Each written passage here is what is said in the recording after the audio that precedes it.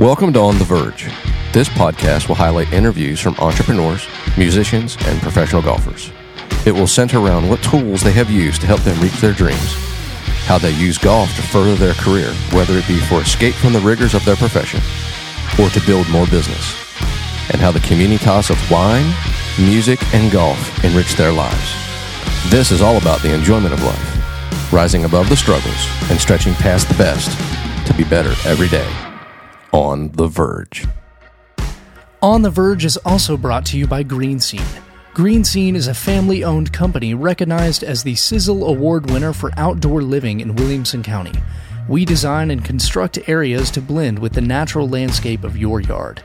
That can include outdoor spaces, gazebos, fire pits, outdoor kitchens, and yes, putting greens. We understand the importance of your home. That's why we never settle for anything but the best. Green Scene also provides multiple teams with professional landscape maintenance, irrigation, and outdoor lighting.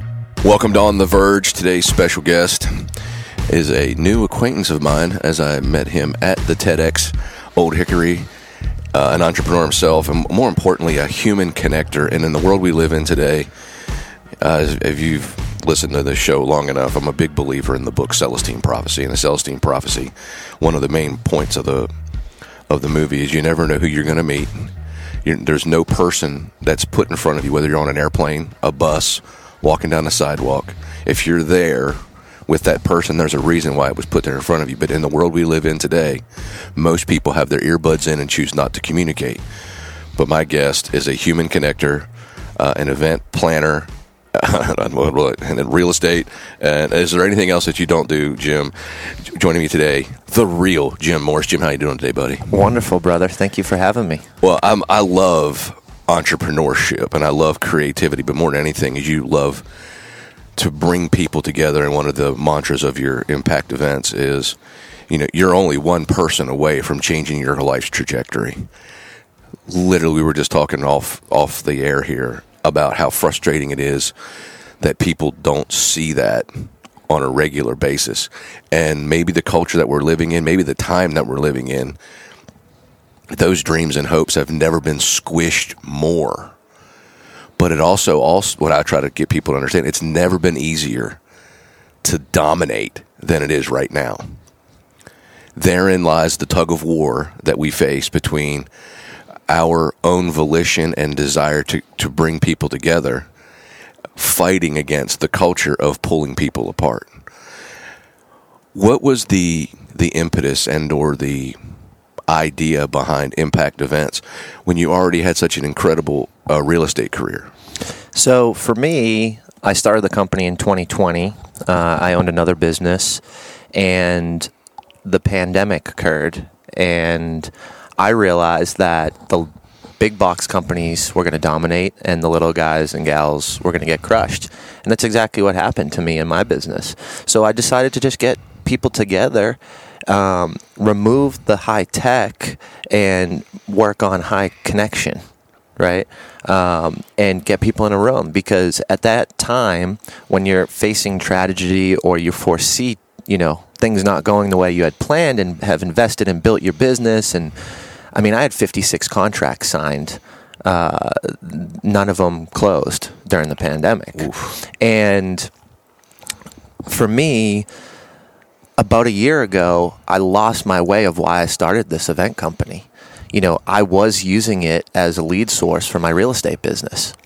And I was at the dinner table with my wife, and I was like, emotional, and I'm like, what the fuck am I doing? Like, this is not why I did this. I was on a real estate team that didn't align with my core values, and I'm like, although real estate's amazing, I love negotiation, I'm really good at it, I sold a ton of houses, I made a lot of money, it wasn't fulfilling my heart. Mm-hmm. So my wife said, don't sell the company, don't close it, sleep on it. The next day I woke up and I said, this is exactly my calling, this is exactly what I need to do. I was the struggling entrepreneur. I've sold a business, shut down a business, had successful businesses. I operate 2 businesses. I'm like, I need to be around entrepreneurs and I need to help them, because I believe entrepreneurs are the innovators of the world. We are the crazy people with the crazy ideas that come to fruition and change the trajectory of the world. And I mean, look at Uber, right? The person who started Uber was crazy, but now your grandmother can get her medicine because she can't drive. She can take an Uber and go get it, right? Like, so there's millions of those different stories and opportunities, and I didn't want to suppress that, and I almost gave up on entrepreneurship, right? Mm-hmm. So I just want to build a platform where we can impact others and influence their results. And I believe it starts with relationships. Relationships are rocket ships, and you don't have to be a rocket scientist to understand that.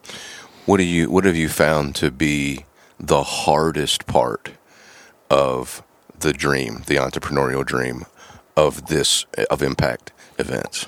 Having faith that this is the right move, you know. I've only been married a year to my wife. Mm-hmm. I've got a 10-month-old little baby, and I'm transitioning from an extremely lucrative career. And I still do real estate, just on a smaller scale for clients I absolutely love and adore. Sure, absolutely. But having the faith that this is the right move, especially in an early marriage, especially in an or early family.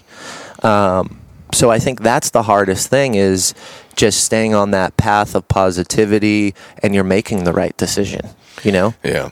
I'm a huge Tony Robbins fan. And even though I've never met him, I've never been to one of his 5-day events. I've watched probably 700 hours of his information.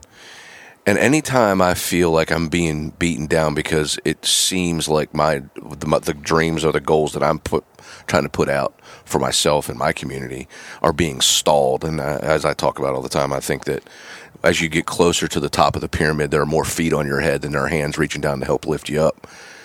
I just find it's the level of perseverance and persistence required might be the thing that they don't tell you when it comes to being a dreamer.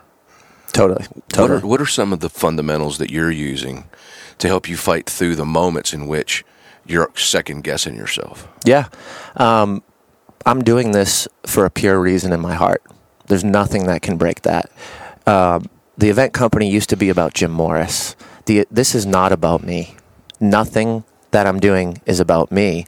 So for me to get through some of the tough times, right? Because we get knocked down all the time, right? Mm-hmm. Like, life is not a steady trajectory north. It's zigzagged, right? Up, down, up, down.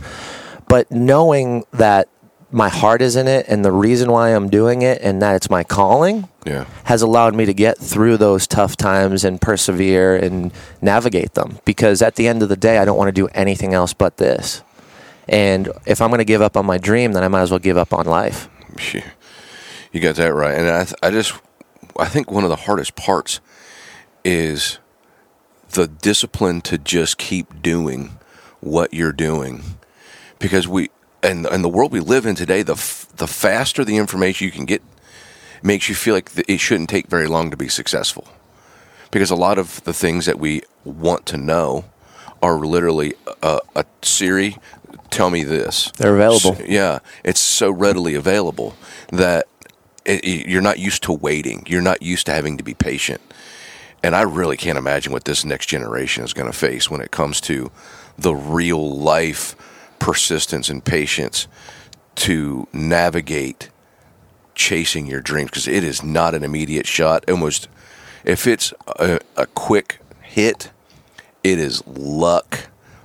You got on the right place at the right time, and there's nothing wrong with that either. But don't expect that to be the case. 100%. 100%. And so you got this really big event coming up, October 27th. Talk to us a little bit about the event and what it is that you're trying to cultivate in this particular event. Yeah. So it's called Impact Effect 23. It's going to be in our backyard here in downtown Nashville at Wildhorse, 66,000 square feet. We also have the building next to it for a VIP party or VIP breakfast, and we're going to be doing some podcasts for the VIPs as well with some of the speakers. But what you can expect is 10 speakers, 5 special guests, and that's not even the best part about it. The fact that we have curated the room, we have qualified quality, and are putting the right people together so they can have that conversation that changes their life. is really the coolest part about it, because although people who throw events and conferences, they say that they're going to do that, I'm actually doing that. And, you know, I tell the story is I refunded a $500 ticket because the person had a bad attitude. So I'm not going to let a monetary value green piece of paper potentially ruin what I'm trying to build and cultivate and curate in a specific room. The other thing that we do is that I think is really cool is I'm actually calling every single person that signs up, and I'm asking them, what are you looking for? Who are you looking to meet? What are your goals? What are your dreams? And how can I help you personally?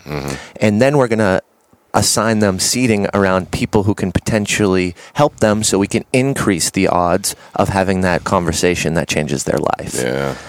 So that's really important to me because I'm so relationship based, one, but also anytime I've been in the darkest days, I've had things crush me, I thought there was no light at the end of the tunnel, I had negative thoughts, I couldn't get out of it, people are what pulled me out of those dark moments. So how can I live a life or throw a massive conference where we're not focusing on people, we're not focusing on relationships? So I took that onto my duty to make sure that I'm conversing with every single attendee and I understand how I can personally help them, and then push that out to our team. The other cool thing about it is I've interviewed so many people at these events and conferences over the last year that most people say that between 10 and 12 days after a conference, they lose the motivation, they hit a roadblock. So what we're doing is, included with the one-day, full-day conference, we bring you back for 4 follow-up events for Q&A with the speakers. So that way, you leave with your action items, you go implement. Maybe you crush the first one, it's easy peasy, you're good, business is great, you go into your second action item, you hit a roadblock, right? You're like, okay, this makes sense, but my life cycle in my business or my industry, like I don't really know how to navigate this action item. Well, that's why we bring you back, so you can actually ask the person who taught you that and break down those barriers. And the cool thing about it is, I don't want more money from you. And that's what pissed me off about conferences, right? I've leave with these action items, I'd hit a roadblock, and then I got to pay you $17,000 to coach me, like, or $5,000 for some Zoom calls. Like, I don't want that. I want you to pay the cheapest tickets, $500, and it includes a one-day conference and the 4 follow-up events. So you're getting 5 events live in person for the price of what most conferences cost for that one single day.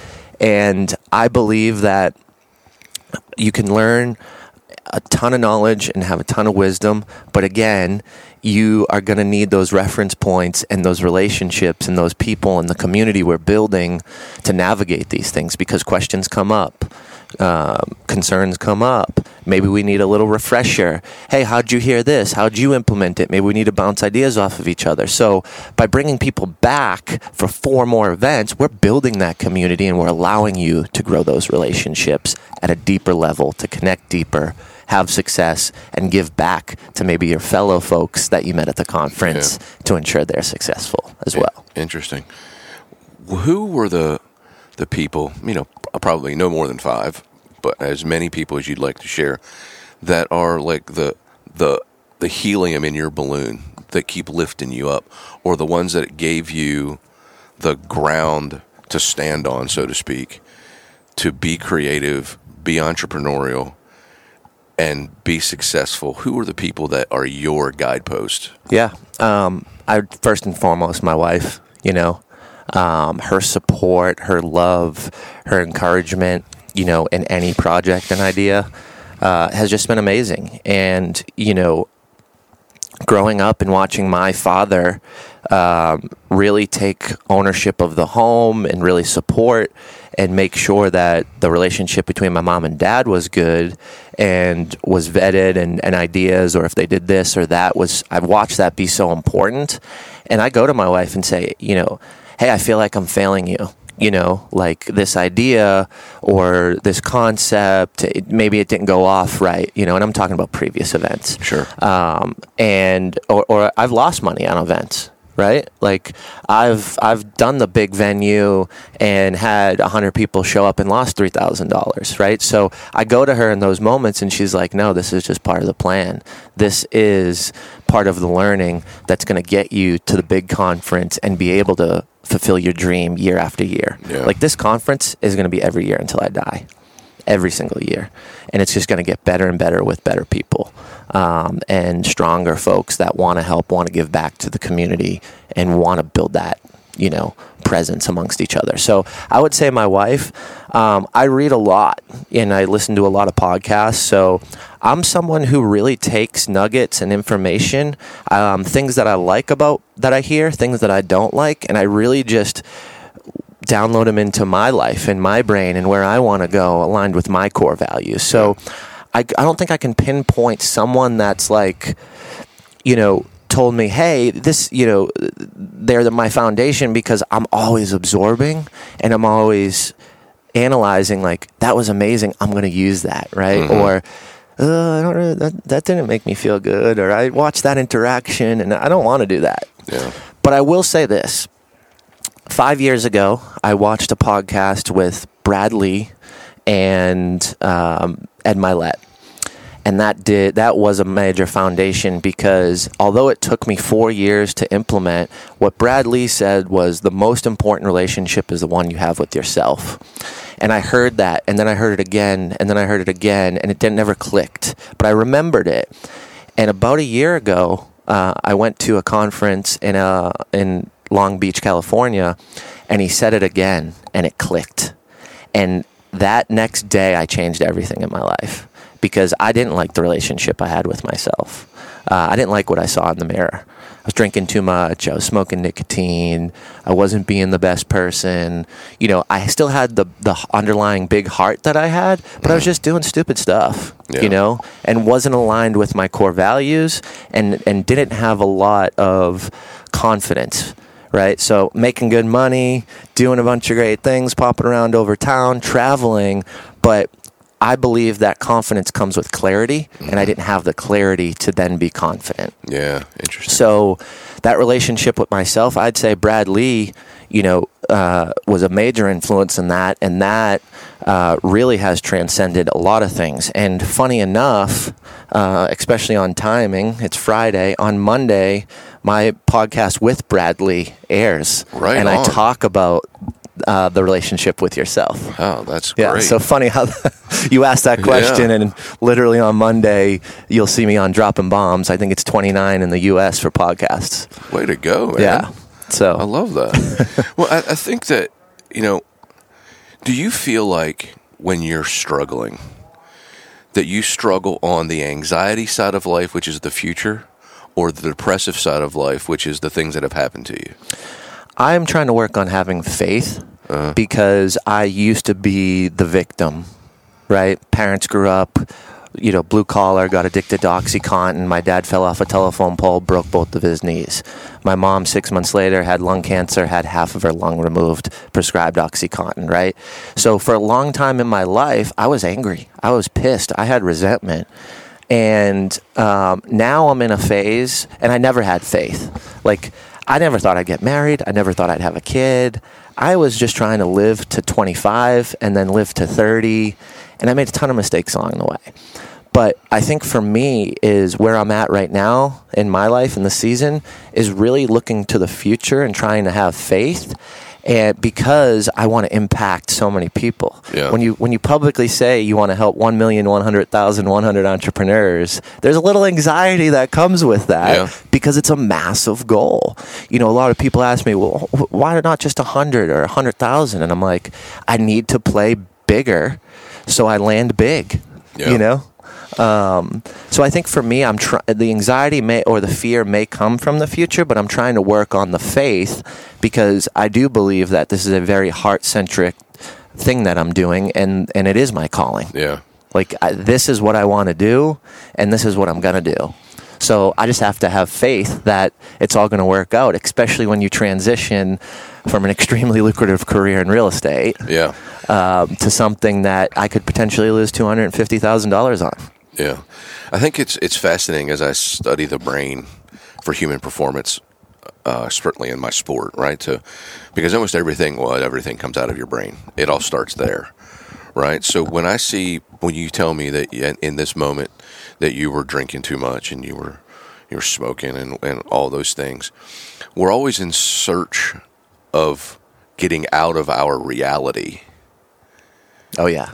To be in a different state. And I personally believe that there's nothing really wrong with that when it's done in moderation, because it's those times where you kind of step out of the grind. Yeah, I agree. I couldn't agree more. Now, I'm someone who doesn't drink anymore, but we can go to the bar right now. Like, it doesn't faze me. It doesn't matter to me, because I do believe very similar to you. I think that you have to have some type of opportunity just to relax. And if that's a nice pour of some wine, if that's a nice scotch, whiskey, like, that's fine. But you're talking about Broadway Jim Morris, like running up and down the streets, spending $600-700 a night going bananas, trying to suppress the feelings and trying to suppress the emotions that were tied back to things that happened in my life. Yeah. So I took it to on overcharge. Yeah. And that's really my personality, everything I do, right? Yeah. I mean, putting together this massive conference and creating these massive goals, like, that's how I operate. Sure. So I can do it just as bad. I can do that in a negative way, or I can do that in a positive way. Yeah. And now I'm in the season of, how do I use that energy?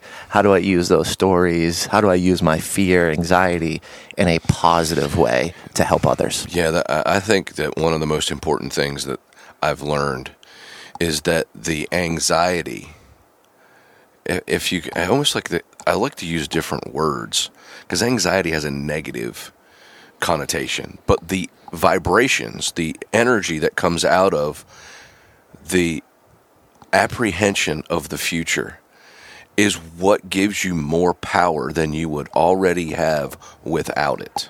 It's the ability to learn how to harness the energy, because it's just your body preparing yourself for the dream, and you have to be bigger than you've been. Totally. Right? Totally. Now, here's the catch, right? You can't do anything past 20% past your best, or you'll choke. But if it required winning to have won, nobody would have ever won. But it's the visualization, the writing things down, preparing. It's the visualization, preparation that build up the mind, because if your brain has already seen yourself succeed, science has already proven that there is zero difference between a vividly imagined event and the actual event. Yep. Brain reacts the same way. Yeah. So what has to happen is you have to cultivate your desires, which is the manifestation of the law of attraction, right? And somebody's like, oh my God, Virgil, here we go, law of attraction, blah, blah, blah. But I mean, if people actually think about anything they've ever had come to fruition for their life, this is how I catch it, because they can't deny it now. They're like, oh God, well, you're right. How much of that did you visualize before you did it? How much did you put out into the universe that you were going to do this? Everybody says, well, I did that. I'm like, so there's the key, is that you can actually use this all day, every day, to bring into your life what it is that you want. How it happens is that if you follow the processes to success, I can guarantee you that you will have success. The only thing that I can't tell you is when it will happen. Correct. And there is the anxiety part. But that's the energy, so that when you hear that knock on the door and you're like, who's there? It's opportunity. When you open the door, you already have a place setting at the table for them, because you've been waiting for them all your life. I love it. Love it. And that is where, my TED Talk stems from. Oh, wow. Okay. Right? Is that all of those things swirl in my head. Get a pair, right? Yep.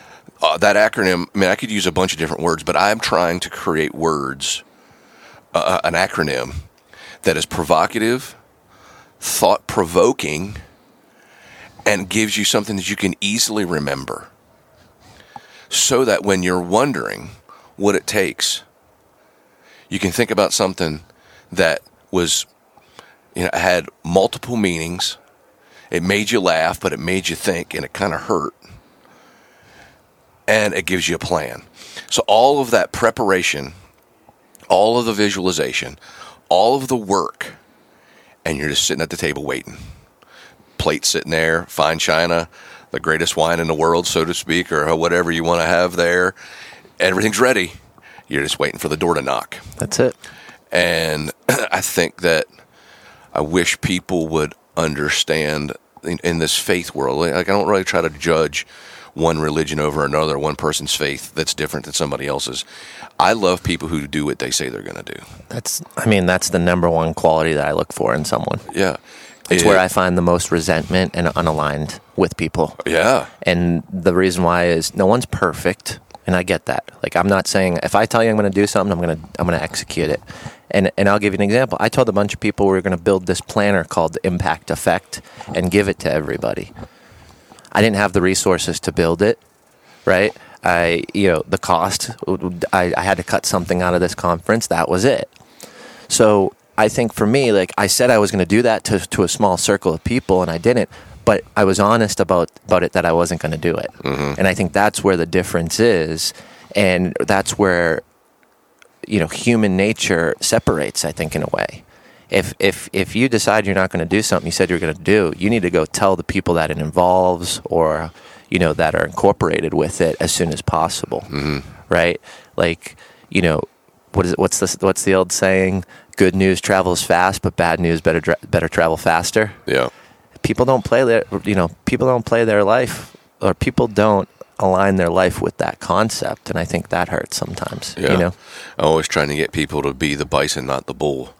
The only animal in the world that runs into the storm is a bison. Bulls run away. Yep. Here comes the storm, let's get further away. I heard that for the first time last Tuesday. Was that right? Yep. And I loved it. Yeah, it's like I've gotten better at this because I grew up in a place where conflict had the wrong connotation to it. And I'll never forget, I think maybe I was 30. So that's almost 20 years ago. Maybe 33. Kobe Bryant was coming off of his lawsuit in Colorado, and he was dealing with the fact that he and Shaq were on the outs, and he made this statement that I'll never forget. I love conflict. The key to conflict is to immediately walk into it and get it over with. And I have never lived that life. I remember the first time that I had conflict after hearing that. And I walked into it. And just prior to saying what it was like maybe 10 minutes before I walked on the stage at TEDx, that was the scariest moment that I can ever think of in my life. Was to walk into somebody that I cared about who did something that really hurt me. And instead of, I would have just let it go and the resentment would have piled up. Yep. I walked into it. I was terrified. I mean, I can feel it in my body right now how terrified I was. And the first sentence out of my mouth was the hardest sentence at that point I'd ever said. And it was over in 12 minutes. And it was better. Yep. And I'm like, holy cow, all I needed to do was to just walk into the fire. And on the other side of it was the cold air that I was needing. I just needed to face it. And then I'll say the second one was less scary, still scary. But I've gotten into a good habit of if something happens, now there's obviously ways to do it. And I've always been somebody who cares about the other person's feelings or what they're doing. So I'm empathetic towards their feelings toward me. But I'm like, I want to understand why you would think that about me. What has happened? And before I would just be like, I didn't do that. And how dare you think that that's the kind of person I am, and then just walk away. I'd be like, man, did I do something that made you feel that? And then they would say, yes, this. And I'm like, wow, that wasn't my intention. That's what you heard, or that's what you felt? well, I'm sorry that that's what happened, and this was my intention, and let me reword it or redo this. Totally. I mean, that's one of the scariest things I've ever had to face. And as I get better at it, I have less resentment in my life. I have less like harbored pain in my life. I think it comes down to the concept of avoidance. Oh, yeah. Right? So most people's anxiety comes from avoidance. You know you're supposed to do something, or you know you need to have that conversation. You can't run away from it, right? You're maybe going to see that person again, or maybe you do business with them, or maybe you're going to speak on a stage, or whatever, the surrounding is, or the context within the situation. But at the end of the day, I believe that whenever I'm feeling anxious or out of, alignment or any of those things, I look back and I go, what am I avoiding? And most of the time it's conflict. Yeah. Because I have a big heart and I don't want to fight with people. I did that when I was going through my traumas in high school and college, right? I was getting beat up every freaking weekend. That's how I dealt with my anger. I don't want to live my life like that. So I can't use those situations to avoid the conflict. I need to use those situations to run into the conflict, because I know now that avoiding those tough situations or conversations actually create all the anxiety, because I know I should be having that conversation. Yeah. So I think avoidance is such a large concept that isn't really talked about a lot, and we know why we want to avoid it. It's uncomfortable. Yeah. But how much did you grow from that conversation you had, right? Oh, and we man. talk about that uncomfortable growth, and it's this big cliche thing. You got to get uncomfortable. But we never really talk about these situations of uncomfortability, having to have that conversation, or, having to fire a friend that works for you. Those are all things that we probably want to avoid. Any of us would want to avoid, And when you do avoid that, that's where I believe the problems start to grow. And that negative energy starts to grow and build up, whether you're building it up in your head or the other person is, or social media, digital market, whatever. But that build up, that's where it starts stacking. And it's like, man, let's just not avoid this next time. Hit it head on, run into that storm, be the bison. That's right. I think one of the scariest things that I'm currently, dealing with is that business and friendships are universally separate. But while you're going through it, they're completely entangled. And the conversation of going into business with a friend needs to be done right out of the gate. Yep. As in, like, hey, man, I just need you to know something. I love you. You're my brother, But if this starts to go off the rails, I'm 51% owner, you're 49, or however it is. If I have to let you go, it's not because I don't love you. Is that my life is staked upon this company or this idea or whatever, and it's not working out. And if it's not working out for me, it's also not working out for you. Yeah. So we're going to face that, but it's going to be interdependent from our friendship. Or if it's not, you can't take this position. Totally. Because then if that person knows, like, I could get fired from this position, even though he's my boy. Yep. That means that guy's got integrity, he's responsible, he's accountable, and he knows, he loves me enough to tell me, if this doesn't work out, I'm going to have to set you free. Instead, they just think that the friendship's going to overrule business, and that's the death of business. That's the death of business. That's the death of business. And if you're doing business, and you're going to put over you're going to layer over your friend is more important than the business that's going to help hundreds or thousands of people, then where's your integrity? Yeah, no doubt. Right? Because now you're sacrificing one person to not potentially help the hundreds of thousands that you planned on based on your concept or your company. Yeah, absolutely.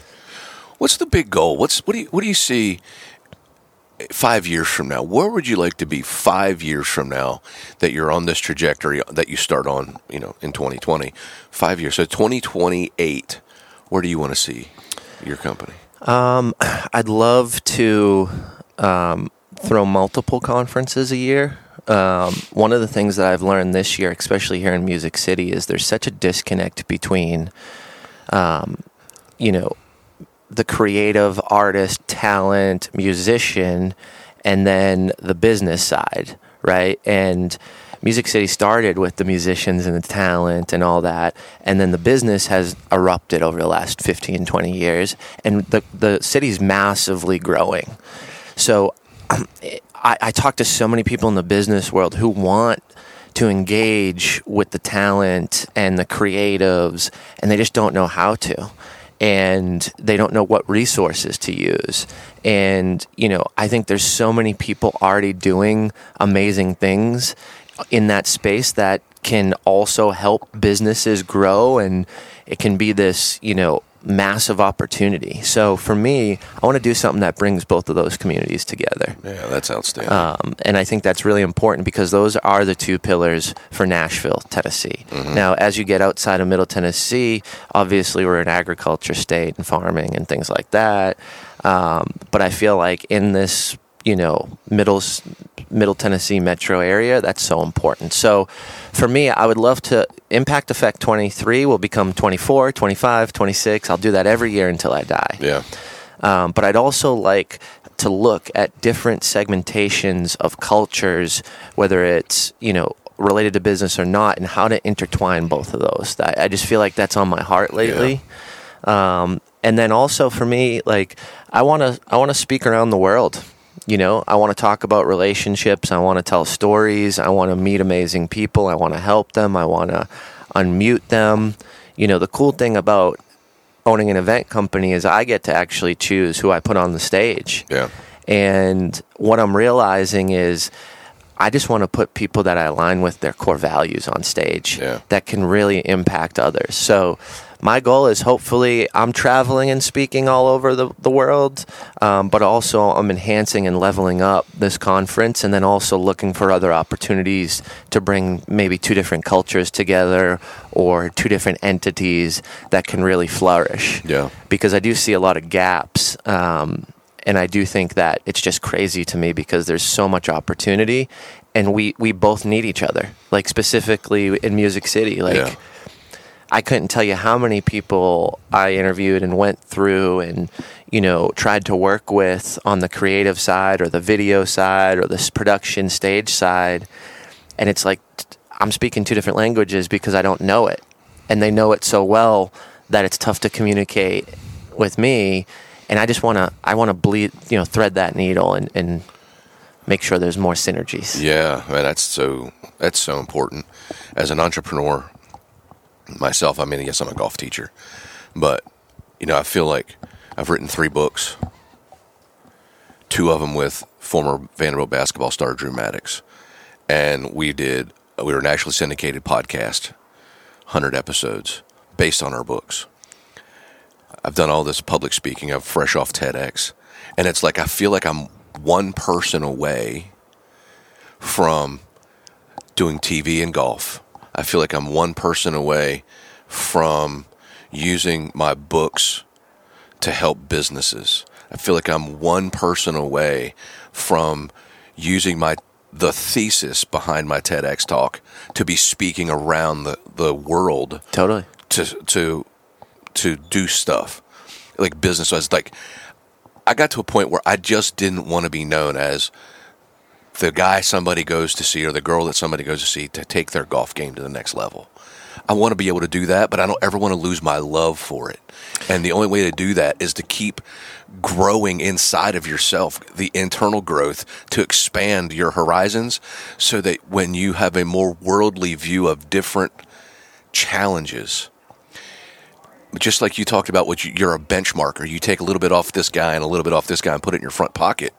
Like those things that are going to make me a better golf teacher by putting myself in radically uncomfortable situations. Because when you're trying to win a golf tournament, you're radically uncomfortable. What did you make that decision that you didn't want to just be the golf teacher? Like, did something happen? Was it a specific day you can remember? Were you thinking about like your legacy? And that's a great for question. me, I started thinking about death. Mm-hmm. I don't want to go negative here, but like I was like, okay, I'm going to live to 140. So at 140, Yeah. What do I want to be remembered for? And that's when I really was like, not for selling cool houses, Yeah. not for being a great negotiator, not for saving you $80,000 on a $2 million home. That's not what I want to be remembered for. Yeah. So that's why it sparked my interest of your transition in your brain and that thought process. A couple of things. I was in an event. Funny how that works. Speaking. And somebody that I didn't know. Why do we have a golf teacher speaking? And I'm like, hold on a second. You can't pigeonhole me as a golf teacher. Wow. That sounds like a powerful moment, man. Like, oh, whoa. Just because that's what I do doesn't mean that's who I am. Yep. And then I would say that the conversation I had with Drew Maddox the first time I met him, I booed him off the basketball court in 1995 at Mississippi State. He played at Vanderbilt, and then we whipped him bad, and we were just laughing and having a good time. But in that conversation, he's a dreamer. He's a coach, a really good coach, and he's like, man, I can't believe you wrote a book, man. I always wanted to write a book. And I'm like, well, let's just write one together. I can tell you, I already wrote one, and it was pretty boring. But I think collaborating would be funner, and I'd grow more because I'd be held accountable. I couldn't just kind of slough it off. I don't feel like doing it today. Yeah. The responsibility is deeper. Yeah. So then that took off, and then I saw how much I grew with Drew writing our two books together. And then that just like between somebody telling me that I'm pigeonholed as a golf teacher, and then I found another person like-minded on the same kind of mental trajectory of, I don't want to be just a basketball coach, Virgil. And I'm like, I don't want to be just a golf coach, Drew. He goes, well, let's just do something. So doing something different together made us both grow. Now we're kind of in this place where like, okay, man, we've done a lot of cool things, but it hasn't really done anything yet. So we're that one person away from connected to deliver that message on a much grander scale. I mean, obviously being on a national platform like Cumulus Media I'm not saying that that's chump change. I'm very grateful for that opportunity, but like we were supposed to be big time with a bank. Every week we were going to be doing a call with a bank. Literally the Friday we were supposed to do it on Friday, and that Monday, COVID hit. Wow. And the shutdown. And now that bank has basically said, we're not really interested in doing that anymore. So we had our opportunity, and then the Rona took it away. I mean, come on, Rona, help me out. But I think that's where I wanted to stretch myself. Now, obviously, I know now the power that forever, as long as there's a cloud out there, that my kids, and their kids will always be able to listen to my podcasts that I've done. Yep. They'll always be able to read the books that I wrote. They'll be able to see all the videos that I've done on the Golf Channel, News Channel 5. So one of my key questions that I've asked on my podcast over and over again is, and I won't ask it because we're going to talk about it right now, as in like, Jason Silva is one of the greatest minds in the world, and he posed this question like, I guess it's probably 5 or 6 years ago, and he says, in an ancient Indian proverb, it says there's 3 deaths: the day that you find out that you're going to die, the day that you die, and the last time anybody ever mentions your name. Wow. That's the final death. And then he looks into his phone and says, what are you doing to extend that last life? And that's probably the only other thing that I will never forget. Why am I trying to be not just a golf teacher? It's because I don't want that last death to occur for quite some time. Yeah. I mean, we all have a limited amount of time we're going to live here in flesh. And then, man, thanks for sharing that. That was powerful. That was powerful. But I mean, at the end of the day, I want my sons when they're 80 and they got their grandkids, and somebody asks them about, well, tell me about your dad. And like, well, let's listen to this podcast that he did. Yeah. Or here's his book that he wrote in 2020. Man, that's huge. And I guess that's the legacy piece. But I didn't do it like selfishly. I want to be able to have something that can last forever for my kids. And then their kids. And ultimately, hopefully, they embrace that courage to face the fear of going out into the world and do something with it. Yeah, you're setting an example for multiple generations. I mean, it's powerful. It's admirable as well. You know, even the concept of you spending time and thinking about that and then immediately implementing, and not only writing one book, but writing several. Yeah. Not only creating one podcast, but creating several. Yeah. You know, like you took that and you transformed it into action, and that's impressive, man. Yes. That's impressive. So I love it. Thanks for sharing that with me, brother. Now I got to write that down. I got to find that, Google it, put it on my board in my house. Yeah. The vision board. That's it. I've got I told this to a friend the other day. I've got a whiteboard in the shower and all of it. Really? Man. I love that. Oh, yeah. Because, you know, I wrote a blog 5 years ago called The Power of the Shower. And I didn't really know what I was saying. That's so true, though. But the reality of it is, I'm like, man, so many of my ideas come in the shower.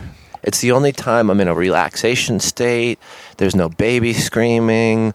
There's no cell phone in my hands. Like, I used to be the guy that would be texting and writing emails while taking a shower. And I'm like, what am I doing, right? Yeah. And then I separate from that, use it as a relaxation state, a state of clarity, and it's just like boom, boom, boom, boom. Ideas come, and I'm writing them on the, try to take the towel because it's, the board might have some residue on it from the steam, right? And I can't write with the marker. Yep. But it's those little things, and now I'm going to write that on my board. What you just said earlier. It's funny, man.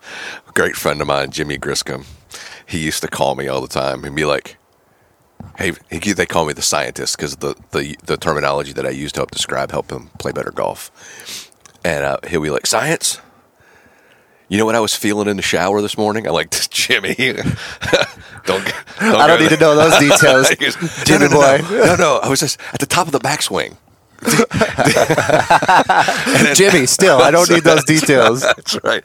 And it happened I did a golf school last week. And this gentleman shows up because after the first day of the golf school, we have dinner with everybody.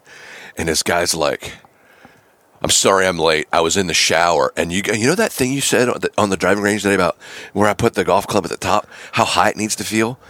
I just had that water beating down on my head, and I just had to get the hands higher. And I was like, the shower power. That's it. That's it, man. That is so good. Well, the most important part of my podcast, based around the feedback that I get from people, is this question. What is that one thing that you faced in your life that you thought there was no way you could overcome it? But once you did, it steeled your resolve that you could persevere through anything and come out the other side the way you want to. It's got to come back to that relationship with myself, man. That level of clarity that equated to confidence. Mm-hmm. I tell the story often where, and I never would tell this story, but like, I'm 6'5", 240 today, right? When I was younger, I hit puberty late, so I had a squeaky voice. I was the tallest dude and sounded like a little girl. Like, I just had a squeaky voice. So I always suppressed my voice and never wanted to speak because of that trauma, that relationship I had with myself. I thought that I shouldn't be on stages. So once I really came into that and started looking, why do I feel like that? And I traced it back to that situation, that trauma, essentially. And once I got over that and started loving myself, my whole life's changed in the last year, man. Yeah. The last 12 months of my life, I feel like I'm a completely different person for the better. And that's not because I don't drink Bud Light anymore, right? Or I don't have a nice glass of wine. That has nothing to do with it. Yeah. It's the other things. It's the mentality. It's the clarity. It's it's the confidence I have in myself at this point. Sure. You know, and there's times where I don't feel confident. There's times where, you know, I'm nervous, right? Like, you know, getting on this stage at Wildhorse and the 66,000 square feet venue and the projectors and the lights and all the people, I'm going to be nervous, right? Yeah. I'm not going to have full confidence. I'm not going to walk in there. I'll be sweating. You'll see a little sweat on the lip and, you know, bead down the side of the head. But I think for me, I know why I want to have that talk. I know what it's going to do for people. I know how it's going to change their life. I know strategically after I speak, we set up a relationship rally so people can implement literally right after I talk. So, yeah, I'm confident about it, but still it's nerve-wracking. Yeah. But I never would have been on that stage. I never would have been in North Carolina last week, LA 3 weeks ago, you know, Texas 3 months ago. Like, I never would have had the opportunity to share my story with people and watch and watch it help those folks. Yeah. So for me, it's been the relationship with myself and really trying to dig down into my belief systems, because your belief systems create the emotions, and the emotions can destroy you or enhance you. Yeah, absolutely. So I know I said it earlier, but I really think that's the biggest and most pivotal moment in my life. That's awesome. Has been really just focusing inward on me. Yeah. And not allowing some of those things that happened over the years, or suppressing some of those issues, or allowing those things to create my belief system. Yeah. Right? And that's been so pivotal in business. It's been pivotal for my mindset, my heart, my personal life. And I think it's all one unit, you know? Like, we talk about balance, and that's great, and there should be time for self-care and all that. But, like, in a normal, regular day, where is there balance? We live in a world that's your phone's. I mean, there's probably 30 text messages and 20 emails right now in the last hour we've chatted, right? Yeah. I can feel my phone going off. Like, you never get away from that. So I think to try to push away those distractions and have some silent time with yourself, some relaxation time, allows you to work on that relationship and then be able to go right back into those text messages, those emails, and have a better experience for you and for the others that you're serving. Yeah, absolutely. Love that. It's like extreme ownership over victimhood. You had to own yourself because you were living in a world where you weren't succeeding because of somebody else. Nick Cavuto sent me something this week when I was, you know, just going through it. I got crushed, man. I just had a bunch of personal stuff happen. I had, you know, a couple things in business happen. And he sent me the Jocko video of, like, this bad stuff's happening. And he's like, good. Right? I watched that probably 5 times this week, right? So, like, I'm not perfect, man. And I'm always trying to work on myself. But I think just having that self-awareness that, okay, I need to better the relationship with myself and look inward before I can serve and look outward. Yeah, and absolutely. work on myself consistently. And I'm still doing it. I mean, I watched that thing this morning. You know, my day was great yesterday, but I'm like, let's go, Jim. Like, good. You know? So Love it. The second half of the show is the things, now that we understand what it is that drains your batteries, we're always trying to find the things that charge your batteries up. And historically speaking, sociologically and psychologically, it's the things that bring a lot of people together for like-minded things, which is why 100,000 people show up for a college football game. You know, 80,000 people show up to see Taylor Swift. You know, what are the things that you do for Communitas to bring you together with other people to charge your batteries? What was your favorite band or music act when you were growing up? interesting. I don't listen to music as much as I used to. Now I'm stuck on podcasts and self-education. But I would say, man, that's a hard question. Band or musician growing up? You stumped me, Virgil. The Beatles? The Beatles. The Beatles. Just because I think it was, or I took it as a lot of happy music, Yeah. and light flowing, and You know, I don't, strawberry fields. Like, I didn't really understand that I'm talking about being on acid at that time, right? Or I think that's what it was. But, just that light, happy music, I think that was super essential in my life. And, it was chaos growing up at that time. But, when your parents listen to it and they're probably using it in a way, I think, that's probably what resonated with me. Greatest concert you've ever been to? Greatest concert. Pilgrimage 2 years ago. I saw Cage the Elephant, which was really cool. Really good performance. Just great vibes. People were happy. The sun was setting behind the field. I teach the bassist. The ambient, really? Yeah. The ambiance, like, it just hit different. And I was like, man, I'm just so lucky to be here. And I think that was a very pivotal moment in my life, because I never really practiced gratitude. But when I seen those clouds coming down and that orange and, the stage and I'm looking around and all these people are just happy and people are coming up to me and talking, I'm like, this is just amazing. It felt pure. Yeah. And you're in the country, you're down in Franklin, and you're like, man, this feels like a different world I'm in. Mm-hmm. It's not downtown Nashville. It's not Bridgestone. Yeah. And I think that's where I get a lot of energy from. Mm-hmm. You're talking about energy, and we're talking about what detracts it, but I think that's what gave me a lot of energy is that outdoor atmosphere and that nature vibe, and you're sitting in the grass. And, yeah, for sure. Because I like hiking and I like being out in the woods. And the grounding stuff. Yeah. Yeah. Yeah. I think it's you hit on a point that's really important for people to understand. And I get this from a great friend of mine, Dan Maddox. I have gone through some incredibly difficult moments in the last, let's say realistically 10 years. Unbelievably difficult. And when you're going through difficult moments, it's very normal, maybe not what you'd prescribe to do the right way, but it's very normal to have your head down and be very close to your face. Like you're trying to control you're trying to control the situation, so the head's down, and you only see a very small amount of earth. And he told me, he says, Virgil, I need you to go external. I need you to look as far out as you can see, because you're not nearly that big. You're so small in this world, and you're viewing it from such a up close and myopic view. Take time to look as far out as you can. And I'm like, I've never even heard that before, but I'm willing to try it. So we were in his office. So that's when I realized some things. I have never gone on a walk in a park and actually looked at the forest. I was just watching where my next foot was going. Yep. I never went on a walk with somebody and enjoyed the flowers or the view.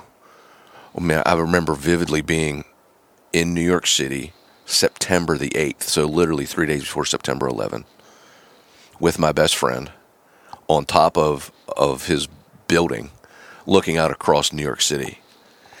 And I didn't take even a real snapshot in my brain to even remember one of the most majestic views in the world. I was just in turmoil, and it was right here. In front of your face, yeah. Yeah. And what you did there, why was it so impactful, is it was a moment in time in which you were needing it, and then you got whacked with an immense amount of externalization.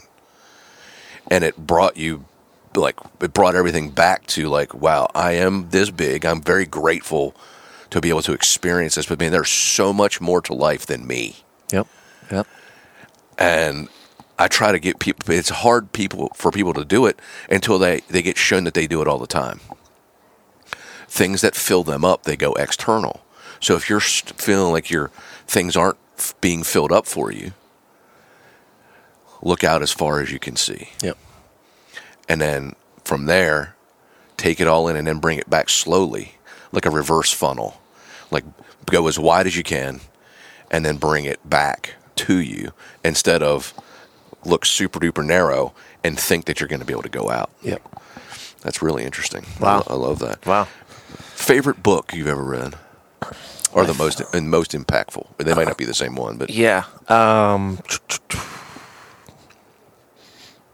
Man, I've read a lot recently over the last couple of years. Honestly, Sell or Be Sold by Grant Cardone.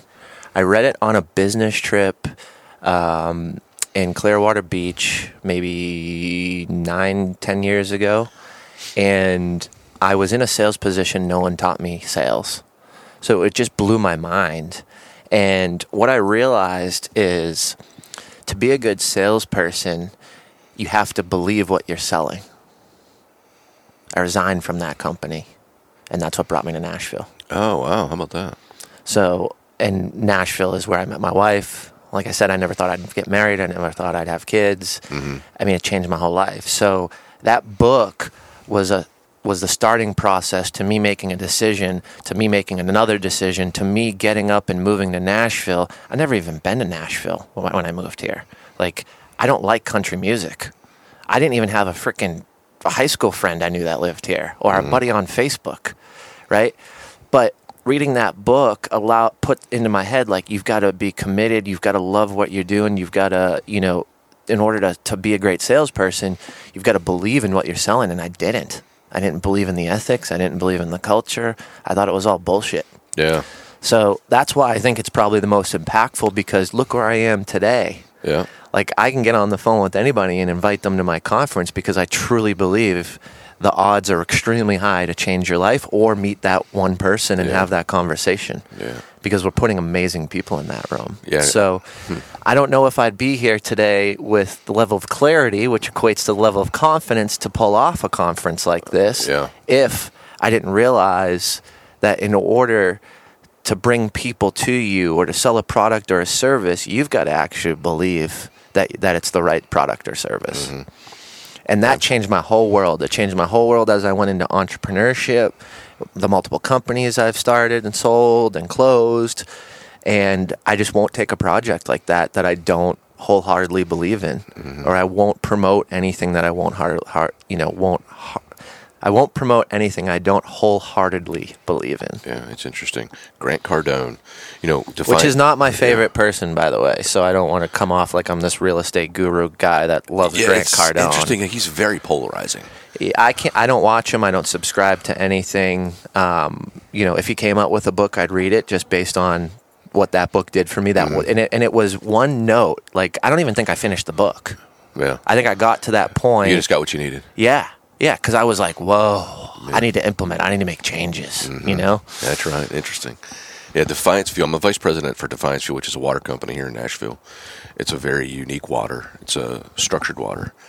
And it's unbelievable, the science behind it. It's, but anyway, the owner of the company, when we got started, gave everybody that's on the board 10X. His book, 10X. Yeah. Do everything 10 times. Yeah. More than you've done before. So I thought that's pretty interesting. Favorite movie? Favorite movie?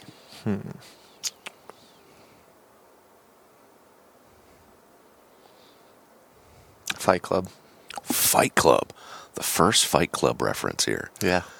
I have never seen that movie, but I heard that it's a polarizing movie from what I've gathered. You either love it or you didn't. I didn't like it the first time because I thought it was just a bunch of dudes beating the shit out of each other in a basement, and I was like, what is this? Like, I don't need, whatever. But the realization behind it, I think, is where I've come to love it, where, he is the second character. Like, it's him the whole time, And I think it just relates back to, like, you create what you think, Wow. So I have to watch that. Yeah. I have to watch that. Interesting. Where have you been? Where have you traveled to? Anywhere in the world that had such a huge impact on you? Like, it's something that you think of frequently. Aruba. I was on a... It's funny.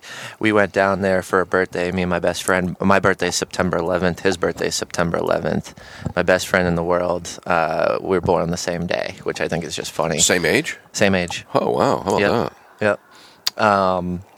And we were on this roof deck, or this pool party roof deck, and we were looking out into the sun setting and the ocean, and it was like an EDM festival we didn't even know was going on. So everybody's like taking Molly and raving and dancing, and it's just freaking chaos, right? And me and my buddy were like, what did we get ourselves into? Like, we didn't even know it was EDM festival weekend, you know? And I just remember with all the chaos going on behind me, because I'm up against the glass and I'm looking out towards the ocean and the sunset, and it's just slamming beats and people dancing and pool party, jumping, and just craziness. Drinking, drugs, like it was nuts. And I just remember being like, why do I live a life where I don't do this more often? Like, why don't I see these sunsets? And again, kind of back to the pilgrimage thing, right? Mm-hmm. Like, I actually took the second to look at the surroundings and block out the noise behind me. And that was pivotal for me, because what I realized is I actually am in control. What's holding me back from potentially moving here tomorrow? At that time, I was single. Mm-hmm. At that time, I had a lot of money in the bank. Like, I could have done it. Yeah. I didn't do it, but what it put my life into perspective around was, wow, this is obtainable. I could live here every day. Now, I wouldn't be doing drugs or drinking or partying or listening to EDM music, right? Mm-hmm. But I could live here. Like, so I think it just opened up the possibilities for me. That was probably that was probably 10 years ago. Wow. Yeah. Maybe even longer, actually. My dad was still alive, so that was probably 12 years ago.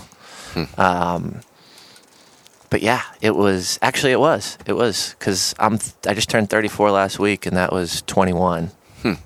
Interesting. I love that. All right, so the final question. I waffle around, but we've already had my home run question, so this is like a bonus deep one. Everything that you want to have happen that you're cultivating in your life does, and they're going to make a movie about you. Who do you want to play Jim Morris?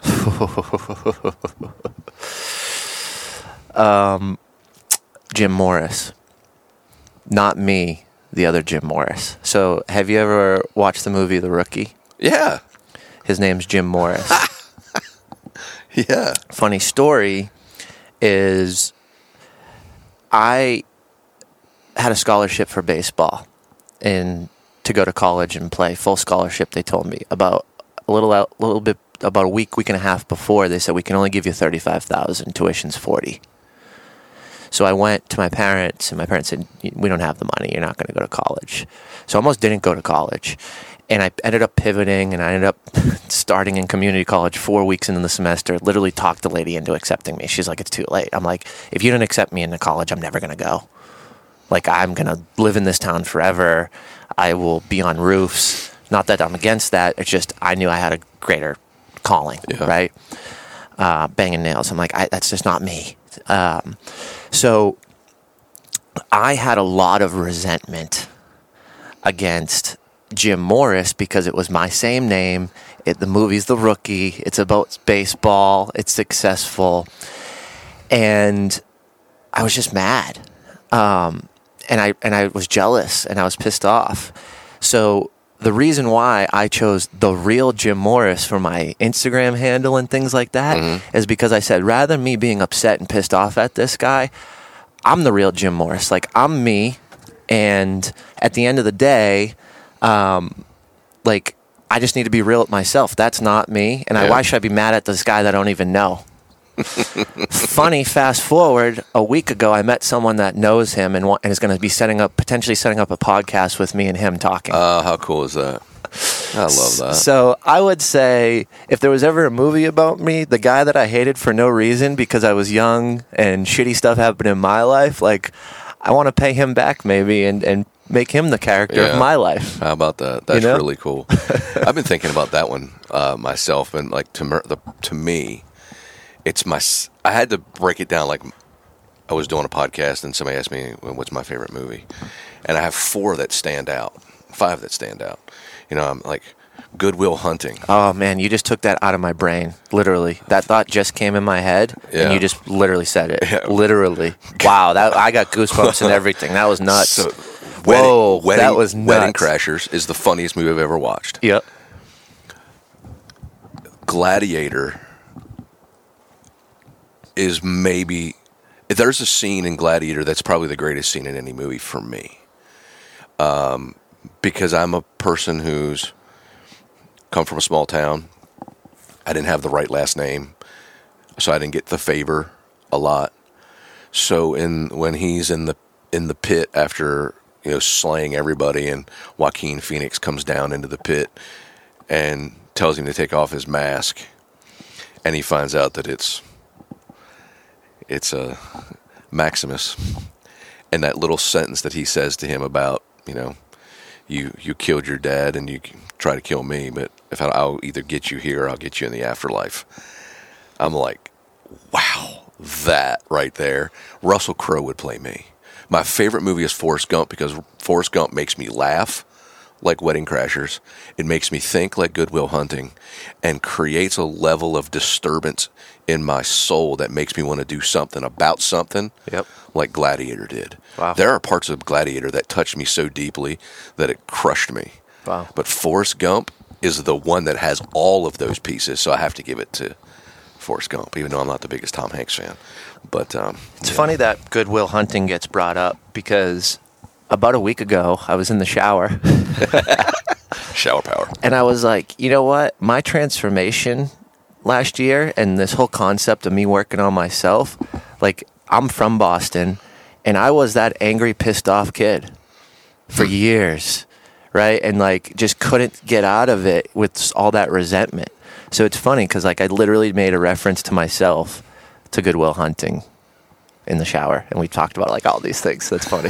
It's funny. What synergies, No kidding, Jim. How can my listeners get in touch with you? Get involved in any of your events? What's the best way for people to get in touch with you? Yeah, impacteffect23.com is the website. You can follow me on Instagram at The Real Jim Morris. Jim Morris on Facebook, LinkedIn. I'm everywhere. Shoot me a message. Shoot me a DM, private message, Facebook, whatever. Like, I love to network. If I can help you, I'd be happy to. If I can connect you with someone, I would be grateful to do that. So yeah, shoot me a message. Let's connect. Well, I can't thank you enough for taking time out of your busy schedule to come on The Verge, buddy. I appreciate you. Thank you, brother. Yeah, man. On The Verge is produced by Chase Akers. If you've enjoyed the show, leave a 5-star rating and write a review. Click subscribe to make sure that you don't miss a single episode.